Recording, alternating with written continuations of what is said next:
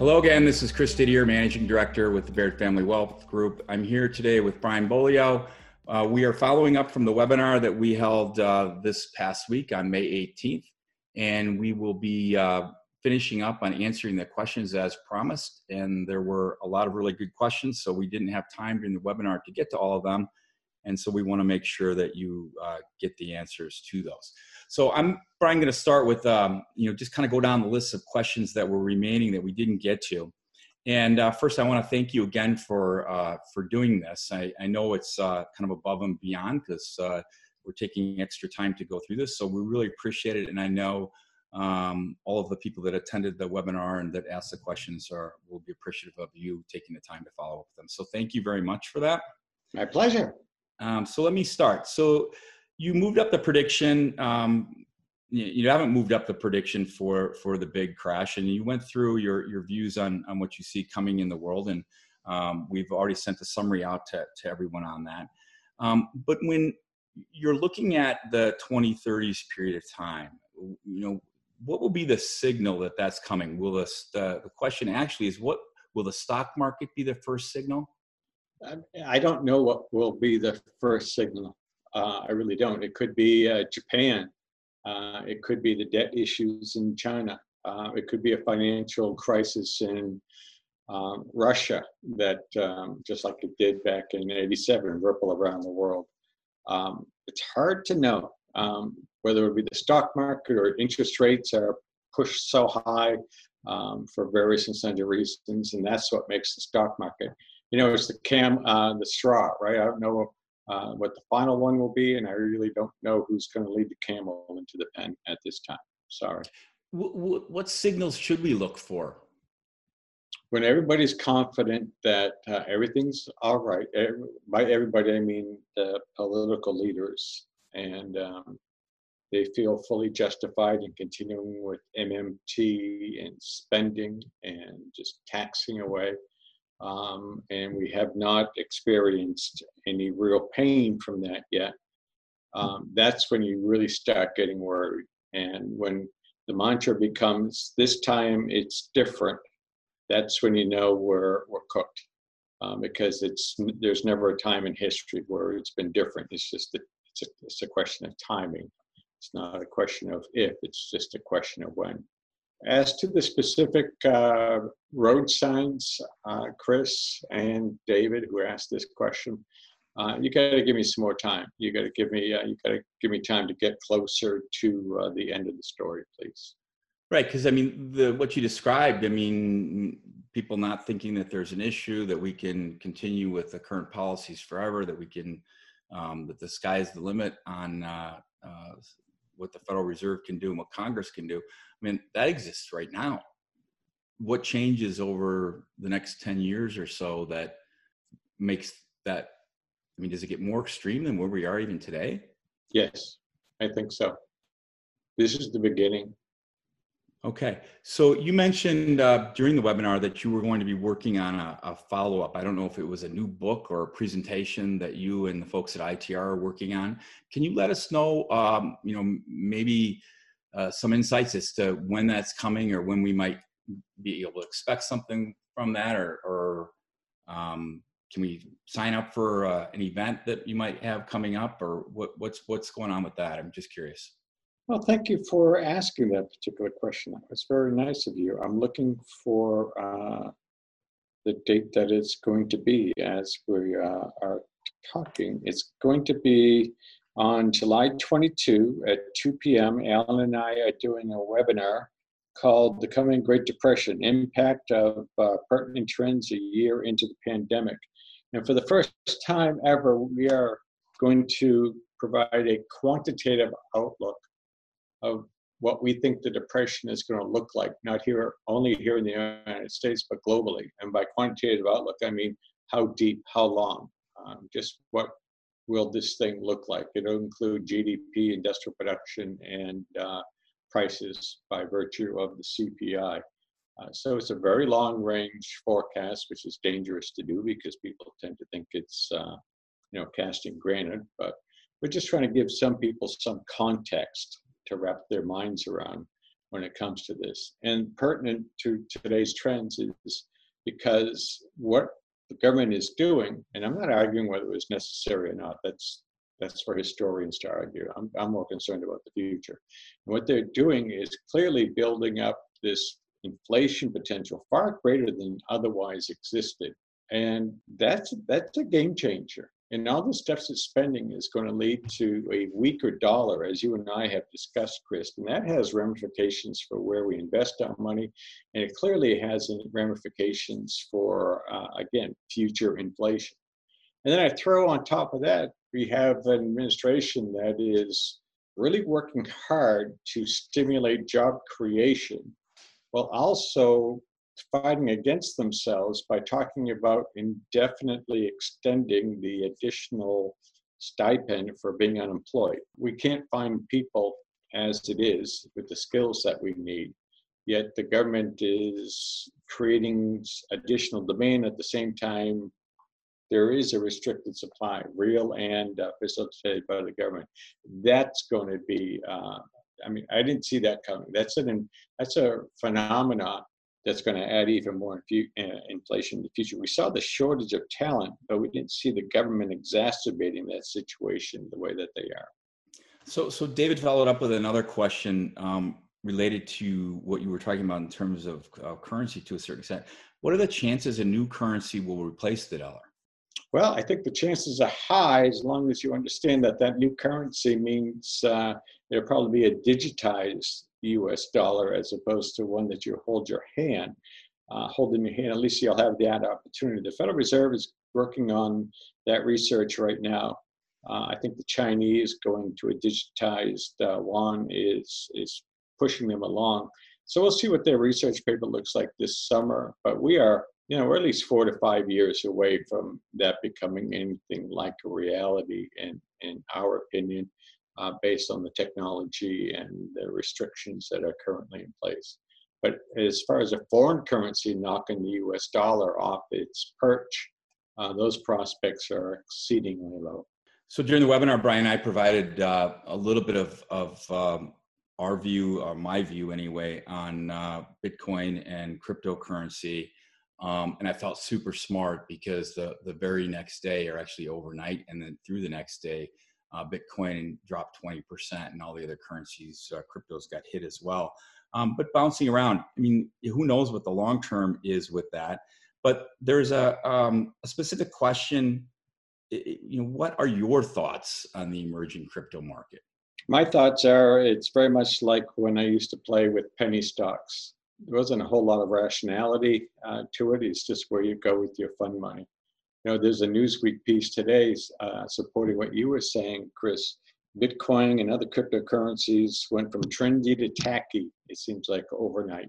And if the governments like China and the United States are going to have digitized domestic currency, then the utility of Bitcoin and other cryptocurrencies remains limited as it is today. And it remains where you go to try and make a quick buck. But as you and I define investments, Chris, a store of value, something that is rational as opposed to a momentum play.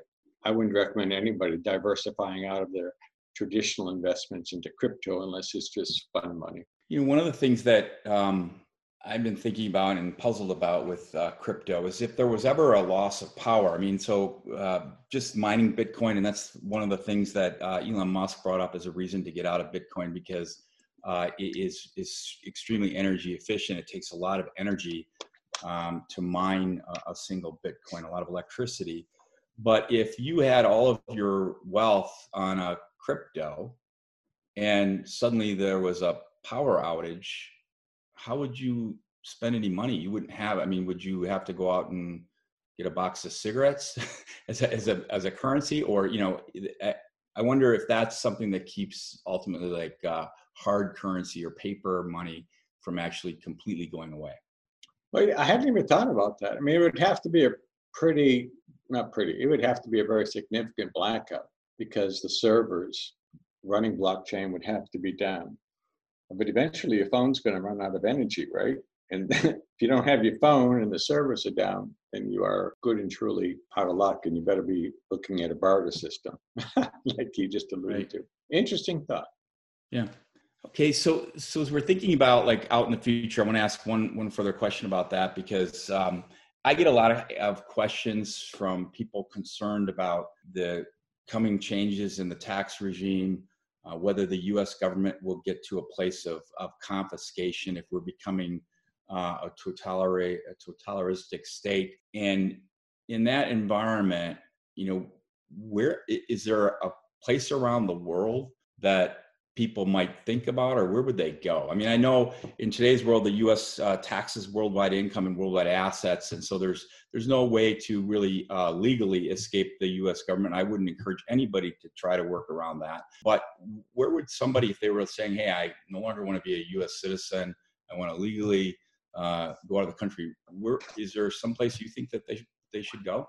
I think of it more in the context of my kids rather than me, because there's inherent difficulties in getting your wealth out of the country, right? So I would encourage my kids to maybe be in Switzerland or Sweden or even Canada. And I know those are all high tax environments, but when you look at the net tax and the probabilities of higher taxation in the future, the US comes up short in that measure. So if it was really a standard of living and some tax stability as opposed to moving toward that dreadful state that you mentioned, I would be encouraging my kids to look there, and then I'd be encouraging them to build their wealth in those markets.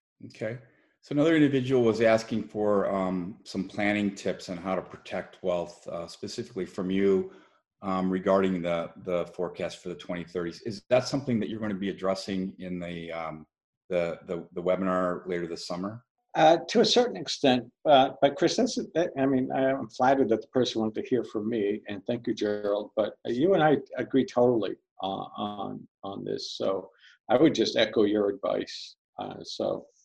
And you delivered that during our webinar, so I really don't have anything more to add. I mean, we're on the same page. Okay, great.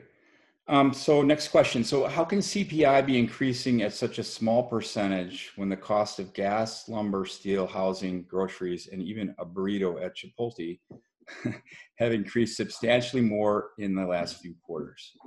Are we at risk of hyperinflation in the next several years?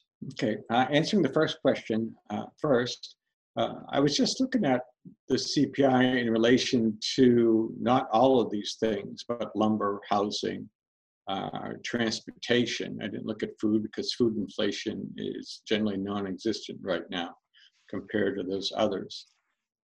Those are all, I mean, if you're talking about lumber, steel, those are input costs, right? So that's what businesses have to contend with. And it gets diluted by the time it gets into the CPI, because businesses are going to pass through only that percentage of, say, the roof truss for the new house, which is extremely expensive right now. But that's not the cost of the whole house. So there's some dilution there. And the CPI doesn't track housing. It uses a rental equivalency. So it's not going to track home prices, particularly resale prices, well at all. In terms of the cost of gas, if that means gasoline, we were looking at that earlier this morning also. And Chris, you and I have talked about how the liquidity in the oil and gas industry is, shall we say, fragile right now. And that could become problematic. But in terms of the surge that we've seen, you got to remember, a year from now, we are in the midst of COVID. So any comparisons to 1 year ago are going to be what we call reciprocal pressure driven. Those prices were pandemically low back then. Even with lumber prices, when we were looking at that today, Director of Economics pointed it out to me. She looked at it and she goes, lumber prices were lower than where they should have been when you look at the context of the last 15 years. Part of what we're going through is simply the normalization of these prices, and that happens over time in economics, right? There's that longer cycle. There are commodities can be undervalued for a long period of time, then they swing up and they become overvalued because they overswing that equilibrium point. And that's what we're going through today. But even when you overswing that equilibrium point, the rate of inflation diminishes. The price doesn't come down. The rate of inflation diminishes, and therefore you see a decreasing impact on the CPI going forward. It's part of why we think the surge in the CPI that we mentioned in our webinar, Chris, is transient, coupled with and this is part of the answer to hyperinflation in the next several years. The Federal Reserve is not seeing any hyperinflation, and that's an organization full of very smart people. And I think probably more importantly, as I read the bond market tea leaves, and I'm pretty good at reading the bond market tea leaves, the bond market is not anticipating any inflation, let alone hyperinflation. And I'm not seeing it in my own analysis. So I've got a three-legged stool here that says, no, don't worry about hyperinflation ever, particularly not in the next several years. You said something interesting during the webinar, and you talked about consumers and businesses having a lot of cash on them, enormous amounts of cash in aggregate, and that they could withstand some higher prices without it becoming too big of an issue. And that's one reason that you suggested that business owners might want to try to raise their prices if they could. When you think of, you said you were just at ITR looking at gas prices today. When you think of, gas prices over the summer, is there a level that you came up with that, would be, so like at $3 a gallon, $4 a gallon, $5 a gallon? Is there a level where people start to freak out about that? I did not do the analysis to come up with a dollar level. But where I went to was two of my son-in-laws that just went out and bought huge pickup trucks to pull their huge fifth wheel trailers, campers. They're going to go nuts if those diesel prices go up that high. And they're going to blame it on Biden and the Democrats, at least one of them will. But it's a systemic issue. Clearly, there are administrative political issues that are exacerbating the situation, but you can't lay it all at the doorstep of Washington. The banks are heavily involved, and societal pressures are involved also. Will people freak out about it? Yeah, they're going to freak out about it, but will it change the course of where we go as a country? No, not so much. We've been there before, right? And it just drives them move toward, no pun intended, the electric vehicles, which is what this administration wants. So I don't think they're going to mind these higher prices, as opposed to some other administrations that thought higher gasoline or diesel prices was anathema to our well-being. This administration may even want that to happen, as I think it through while we're talking here, Chris. Okay. So Jacob is asking, how will inflation affect the stock market specifically? Chris, I think you're a better student of the stock market. How about you take that one? So we talked a little bit about this on the webinar, and this is one of the reasons why we are suggesting the tilt more towards the value side of the market than the growth side. And so inflation historically is very bad for growth stocks such as technology.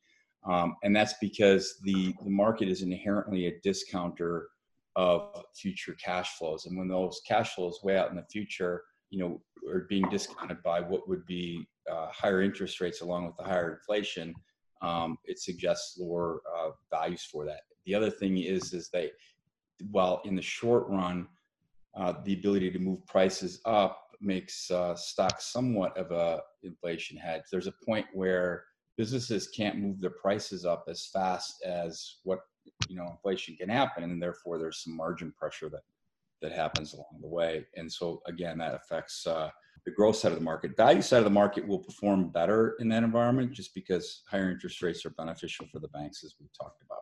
So that's how I would answer that. Lauren's asking the outlook for commercial real estate. What will rents look like, vacancy rates, future for commercial retail development, et cetera? Commercial real estate is a really broad category. And if we could have an active discussion to define that, it'd be better, because commercial real estate is everything from, for some people, retail to even warehousing, office space. Some people lump all of that together. So let me try and just break it down a little bit. We're looking at real estate pricing that pretty much across the board was hit pretty hard because of the pandemic. But we're seeing some cyclical recovery in most spots also. But it's not going to lead to investment grade rise when you look at some things like retail, lodging. It's just not going to happen. If you want investment grade rise in commercial areas, you've got to look at multifamily rental units. Not today. I'm talking about 6 to 12 months from now. You want to look at storage units. You want to look at medical.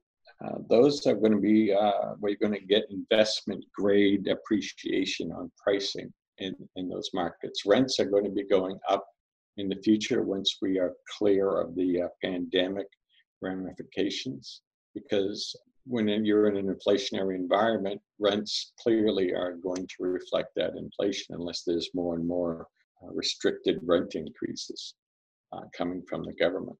And owning those multifamily dwelling units, it's not a bad strategy going into the 2030s. In the right population areas, people still need a place to live. And if you're cash flow positive by a wide margin going into that period, you're probably better off owning that than a third home that you are currently renting out to a wealthy individual. So the residential real estate market, I know during the webinar you talked about, how positive things are there. I don't know that we specifically said, or you specifically said, when you expected that to soften. And then we talked about when a business owner should sell their business. Can you provide a little bit of a little bit color on that? I know they're trying to pin you down a little bit on that. Yeah.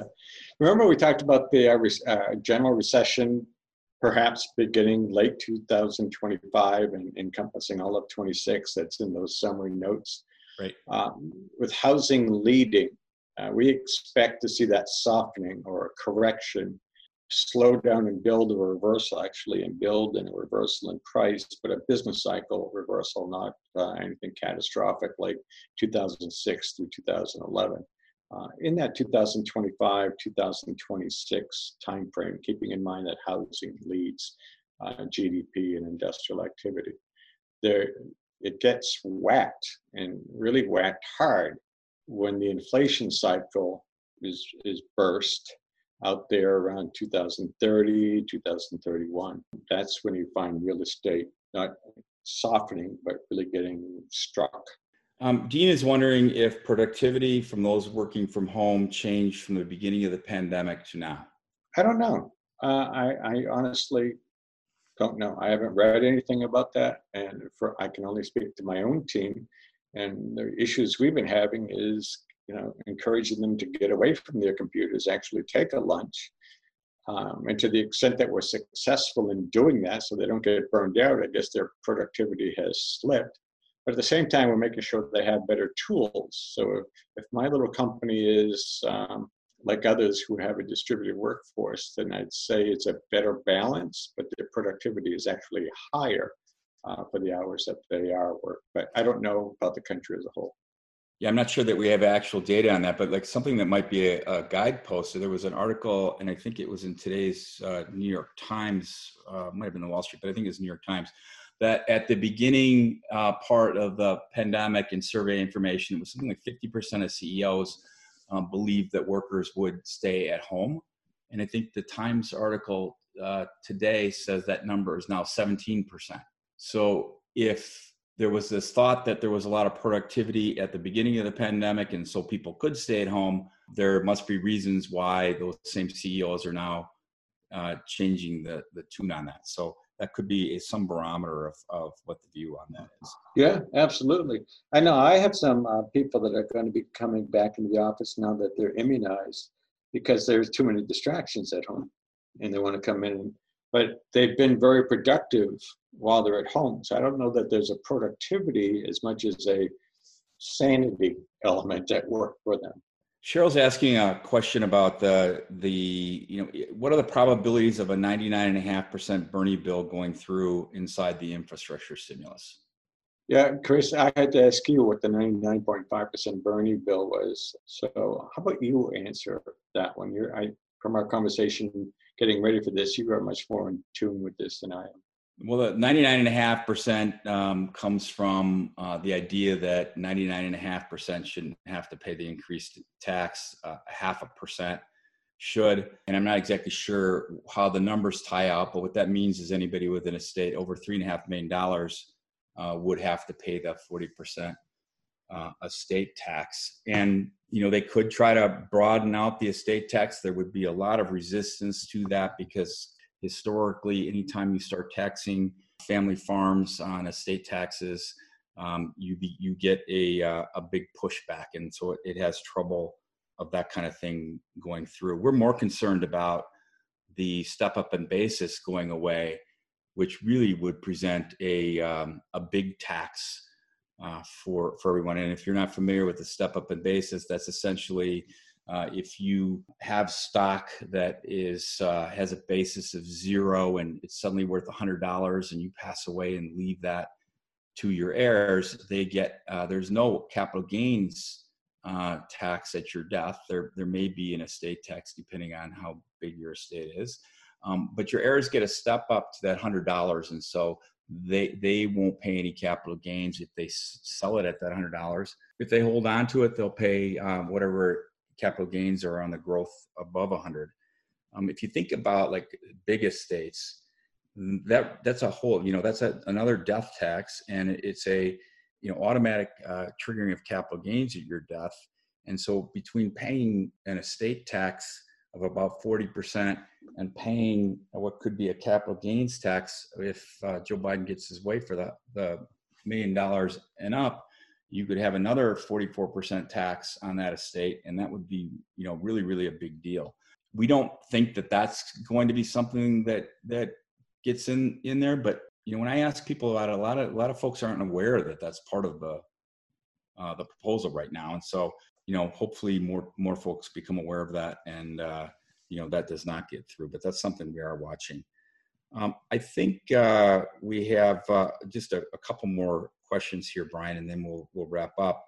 What is the likely impact this is from Charlie, what is the likely impact on U.S. economic projections, direct economic and psychological, if or when a virus variant evades present vaccine technology and spreads throughout the U.S. specifically and possibly the world?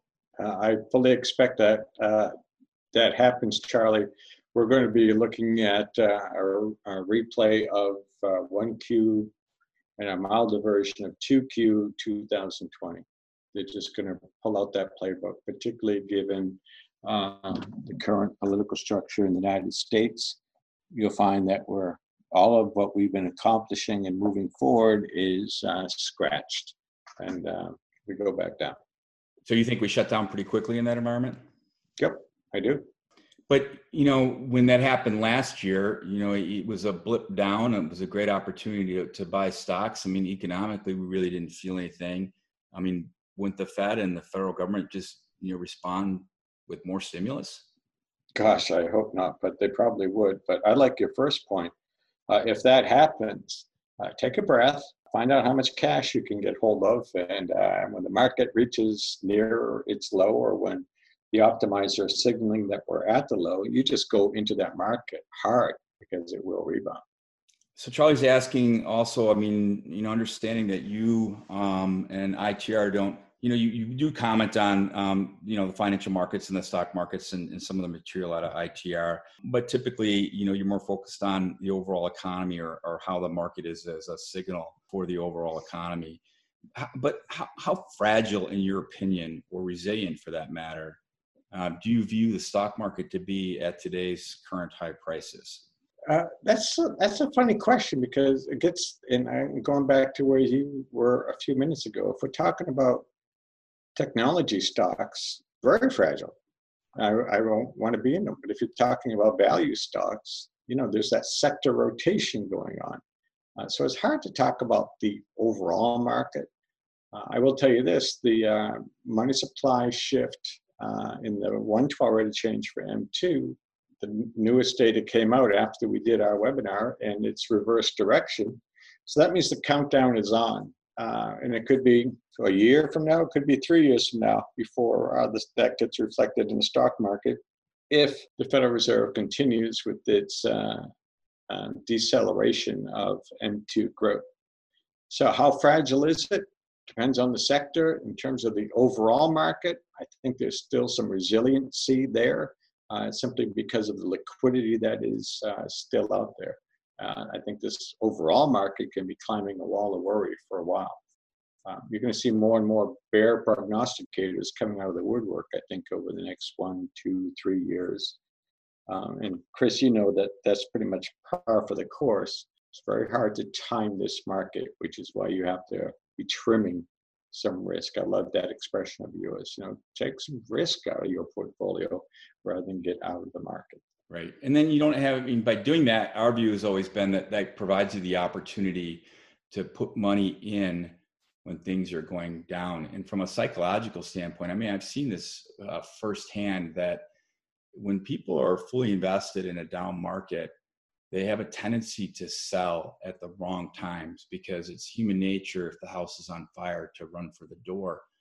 If you actually have some cash on the sidelines and you're looking to buy, or you're looking for the opportunity, you change that psychology quite a bit. And then it's like, we're buying in at this opportunity. We're not looking so much at what we've lost. We're looking more at what we can gain by putting money into the market. And it's a pretty powerful thing that you can build into your own portfolios, and works for our clients.